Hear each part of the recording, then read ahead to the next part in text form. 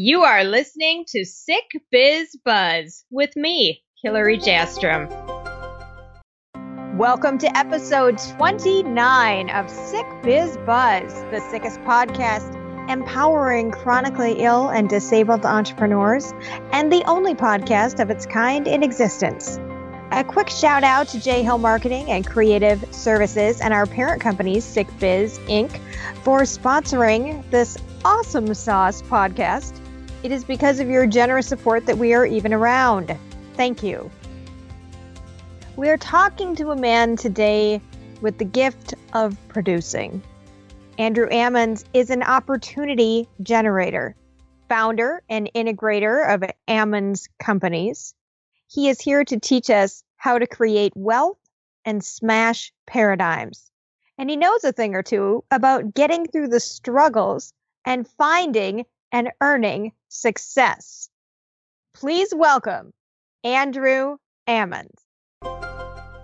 Andrew Ammons is in the digital Sick Biz Buzz studio today. Welcome, Andrew. Thank you very much. I made it. I'm here. I'm in the digital space. I was wondering where you were going with that. Yeah. Well, I'm so glad you're my co-host this week. That's amazing. Thank you. You bet. Yeah. And so speaking of the digital space, though, when you say that, I think of like the Simpsons episode where, you know, they went through the time fold or whatever, and then they were all kind of nebulous and floating around. And that just made me think of that. I just went right to that visual for some reason. There you go. I'll either show my either my age and or my maybe I was a little sheltered that I don't know what episode you're talking about. Oh my God, I'm totally tagging you then. You're going to be like, why is this GIF on my page or GIF? And you know what? Let's talk about that for a second. Is it GIF or GIF? You know, it's one of those things that I stay away from. I just I'll talk very clear, and as I get to that part of the conversation, maybe just fade out because I couldn't tell you. I'm so excited to talk to you today to see if there's any fade out moments that come in. That's right. Well, fix it in post, I guess. Yeah, so let's introduce you. Let's talk about what you're doing. What I know of you is that you are an incredible creator.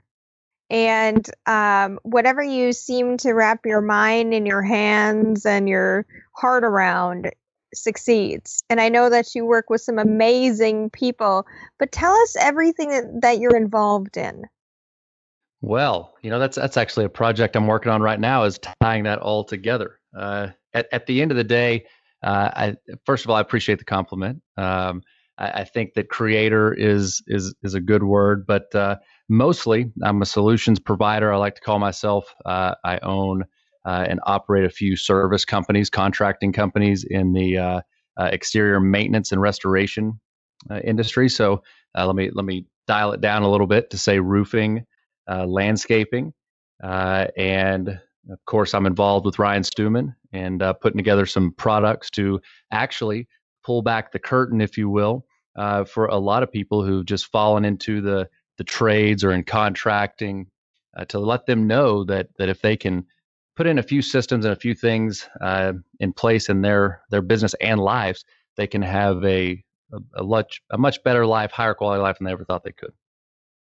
That's awesome. So you're instituting some coaching for them to a certain degree.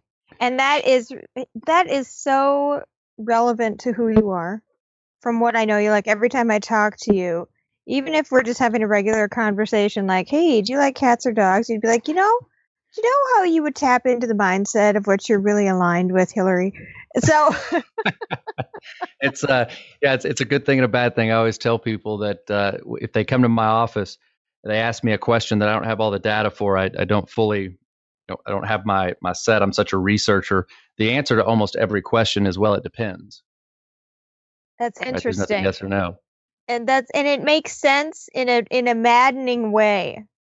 You seriously, when I was in college, I took a class on critical thinking, and it was fascinating and maddening at the same time.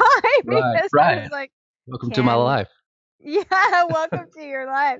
Exactly. That's where a lot of this came from. You know, when I started, My family has been in the general contracting space since I can remember.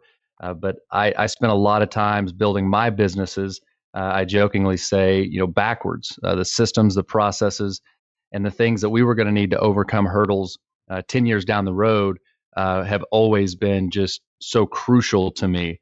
And so I developed those on the front end. And that's where the coaching thing came into play. I thought, after I got involved in Ryan's network and some of these others, how many people are there out there that aren't critical thinkers? And how could I leverage 10 plus years of 4 o'clock mornings building these systems out to potentially increase, other people's lives and my value in the world? And that's where the coaching really came from. Me and you both, we see coaches everywhere in the quote unquote digital space now. Yes, and hopefully we know a little bit about picking and choosing those coaches. Right. And what makes sense and what, we hope. We're like, hey, I'm following this guy. He sounds like he knows oh, never mind. Oh, wait. Oh, shoot.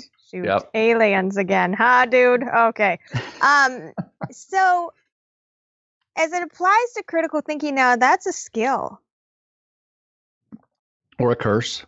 Okay. All right. Okay. So we'll read. Sure. Okay.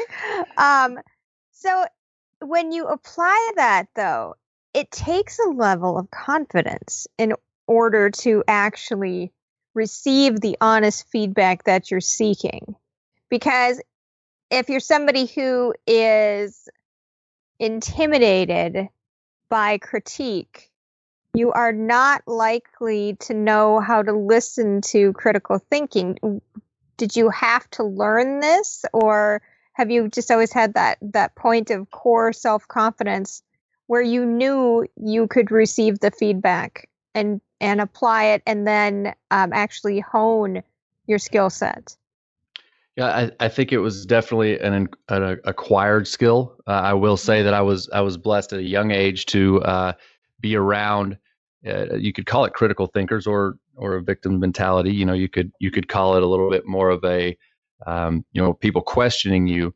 I always had it instilled in me that there's always a better way to do something, and it was kind of part of my responsibility to figure out what that better way was and reject the status quo. But I think about that in my day-to-day business when I'm asking people questions, excuse me, to follow my critical path of thinking. Sometimes that comes off as me accusing or questioning people. I think that's what you're getting at. If you're not used to that, going through that critical thought process, it can feel almost like an attack. Yes. What you're saying? Yes, absolutely. When I wrote my first novel, Killing Carl, it's about a serial killer's wife. Big bestseller. Just kidding. When I wrote that novel, I entered it in a contest, and I threw it to the wolves. And everybody who was a contestant, and even if you weren't, and you just wanted to register to deliver some form of critique, you could do that. So my book went up, and people were able to critique it. And it was a terrible iteration because I was trying to create intrigue with gratuitous blood and violence. But people ripped me to shreds. There must have been 60 people. This sucks, and this is why this sucks, and I don't even have a reason why. Yeah. And I could not wrap my head around the critique, and it was very, very difficult. So yeah, that's exactly what I'm talking about. But I knowingly walked into that. And people, I think, knowingly have to walk into it. And that's not to say that you're going to get raked over the coals every single time. The first time is going to feel like that, though. Absolutely. And to touch on that, it just goes back to that critical thinking. It's fantastic, right? When I jokingly say it's a curse, is that a lot of times the person that needs to be that researcher and go through all the critical thinking and self-evaluation, they need it for themselves. They don't. They think that everybody in the room needs that type of thought process. But what I've learned about myself over the past couple of years is I'm the only one that needs, the T-charts and all the data to figure things out. And the more that I harness and recognize that it's me that needs it, not the other person in the room, I begin to be able to serve them the information they need to be their best, rather than trying to serve them the information I need to be my best. That's awesome. That's the flip side of it too. And it's such a deep subject. Um, what would you say to a person who, let's say they started their business and they've been operational for maybe 6 months. And so they're in a learning phase and they're learning a lot about what to do and what not to do. And they hear critique and they don't want to hear it and they're defensive, or they're defensive because it's the only option they have. And a lot of our entrepreneurs that we talk to really don't have the ability to work outside the house. So they're going to get defensive. And it's their baby. People are very emotional about their businesses. Absolutely. And like that's a good thing, right? Sure. I mean, I think it's good to be engaged and be protective, and that on a lot of levels just shows how much you care about what you're working on. Yeah, I agree. And at the same time, if somebody's in that position and they're feeling ultra defensive because they're not ready to hear, it's not as great as they thought, because that stings, that hurts. What would you say to them to help them get through that mentality? I think the number one thing is perception, right? When we get into our business, we kind of get these blinders on. I think the human element in what we normally do is try to work hard over work smart, and we get cornered to where we're just working our butts off for this vision, for this dream, for this way that we know to do it. And I'm kind of foreshadowing what my answer is here, but you work, you may condemn yourself to 15, 20-hour work days, whatever it is, and then you hit this roadblock to where you look up and somebody either tells you, hey, the way you're doing it is wrong, or you look up and there's another company that is just killing you out there, and seems to be making it look easier, right? And that's the defensiveness that you're talking about. Is that right? Coming from that competition and saying, I'm immediately putting on those defenses because I'm looking around me and my perception is different than what it is. And yeah, I think to get over that, somebody asked a question last week and they said, you ask yourselves, how am I going to change in the next 5 years? And then you flip it and say, would it be acceptable if I did not change in the next 5 years? And that was trippy to me. Right. Because I hadn't really thought about it that way. So when you're trying to stay safe because it's secure and it's familiar, even if what you're familiar with is like a load of crap. Which a lot of times it is. Right? Yeah. But, I mean, here's the thing. I look at it as, if you can change your mindset, I'm going to take it almost to something that's just super relevant for me right now. I'm an entrepreneur. I'm pushing these service businesses, trying to 10x them every day of the week. I get caught in my way. I work my butt off. And then I'll look up sometimes and somebody looks at me and says, hey, you're doing this wrong. Or I see another company that's doing way more revenue than me. And at first it really stings. It makes you mad. It makes you defensive.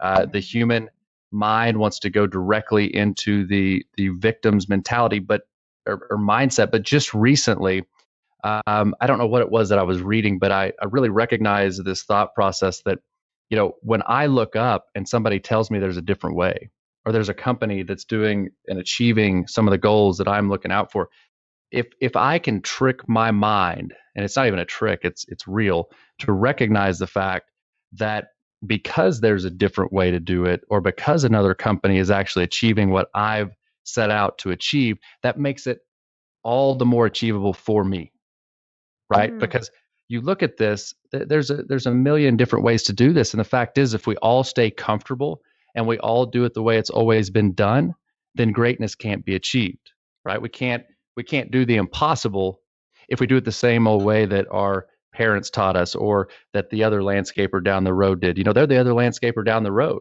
And if I'm going to be anything more than that, I have to accept the fact that there are total brain bending different ways of doing things. Brain benders. I love that. That's That's right. that's excellent. So what do you think about preparing people for that pain that's going to come from growing? How to prepare them? Yeah, how to prepare them and maybe as they're going through it, how to hang on. Well, first of all, I think it's something that I said just recently. I've always heard my entire life how hard it is to build a business, how much tolerance you have to have for financial stress, how much tolerance you have to have for team and tribe building. And I don't think you really ever accept those things until you're there. It's kind of like having a baby. You always hear parents say, "We never knew what tired was until we had a kid."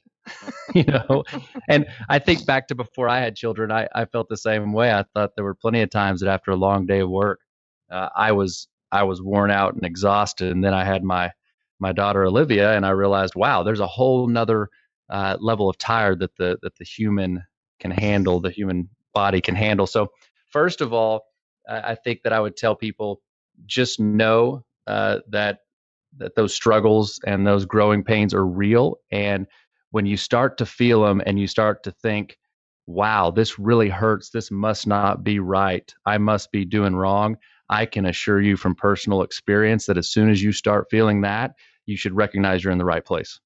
You are and you're in a special club That's that exactly right. only the crazy masochistic people, self-masochistic people belong to of repeated self-abuse. Maybe not on purpose. Right, right. Accidental repeated self-abuse. That defines the pain of an entrepreneur. Oh That's my exactly God. right. It makes me it makes me think of Verde Landscape Companies as one of my service companies. It's a primarily commercial landscape maintenance, a little bit of installation work. But a few years ago, my ambition generally is larger than the action I've taken or the systems that I've set up. Unfortunately, sometimes, but I bought a small another landscaping company in a town about 3 hours away. I didn't do my due diligence on it. The equipment, the accounts, the people that were working for the company. It was an emotional thing for me. I really wanted that. I wanted that business growth. I wanted to prove that a small town kid could build a multi-million dollar business out of a landscaping company and be professional at that. So those are some of the things that were driving me. When I bought this company, within the first few months, I could tell that things weren't right. Like I said, the accounts weren't on point. The equipment was falling apart, and after that was I believe that would have been 2014 maybe. For 2 or 3 years, I was driving back and forth from this town 2 to 3 days a week. I had just had Olivia, my daughter. I was spending more time away from my family than I ever had in my life. And I was literally, you talk about killing yourself, driving back and forth, trying to make this dream live. Hundreds of $1,000s of debt, had no way to pay it back because the business wasn't cash flowing. My customers in that location were um, canceling, daily. It felt like I was never even supposed to be running the business, and it got to the point to where it really started putting serious strain on my marriage, my time with my new baby, the businesses that I'd built at home base here. A lot of the employees were aggravated at me because I didn't include them in this. They started kind of this anarchy against this other landscaping company that I'd bought and tried to bring into the fold. And it was a really, really tough time. I kept trying to hire managers and W-2 employees, basically hourlies, just like the model that I had here. And I paint that whole story because you can imagine the headspace I was in, right? I wanted to curl up. I think I had a couple of times told my wife, if I could realistically, and I didn't have any family that would need me or anything like that, I think I'd move to Mexico at this point. And I was dead serious. The world was kind of caving in, and that goes to that feeling that we're talking about, that people really don't even know that they're going to feel, and how intense it can get. but the encouragement is one day I was driving back. I think I had added a crucial team member to my team, and this all goes back to perseverance. But we started having the conversation about this next hire in Lubbock and how we were going to keep this business going that was really actually starting to hurt and tank some of the other service companies because of my time and finances and all these things. And there was this immediate this perception shift when one of the team members said, "Well, Andrew, we keep looking for these hourly people, and we keep looking for hourly employees and field guys and managers. What if we set up a vendor relationship where we find a competent owner operator landscape company in this town, and we subcontract out all of the accounts? We own the relationship, we own the branding, we set them up with the administrative support and the systems that Andrew, you've spent 10 years building, and we let these hourly problems and these flat tire calls go away."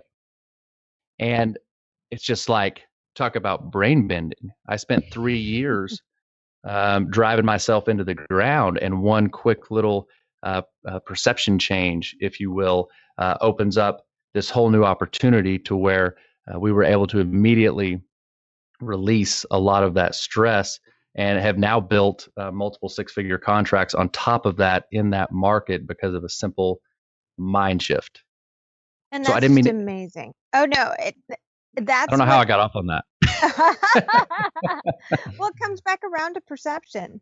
And it's Right. it's like your perception, but it's also the perception of other people around you who can help you to see the truth. Like I tell my authors, you don't have the perception to edit this book. You simply don't have it. You're not far enough away from it. And the same thing is true in this case, is that you didn't have the perception that was needed. Somebody Right. else needed to come in with fresh eyes and take a look at it.